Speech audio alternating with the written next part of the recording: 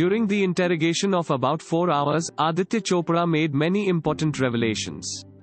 Aditya told the police that Yash Raj Films paid 30 lakhs for Sushant's first film, Shuddh Desi Romance, and 1 crore rupees for the second film, Byomkesh Bakshi.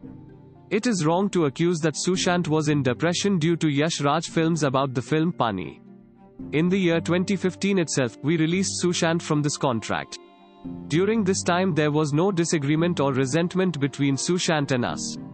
We had allowed Sushant Singh to do the film MS Dhoni despite the contract.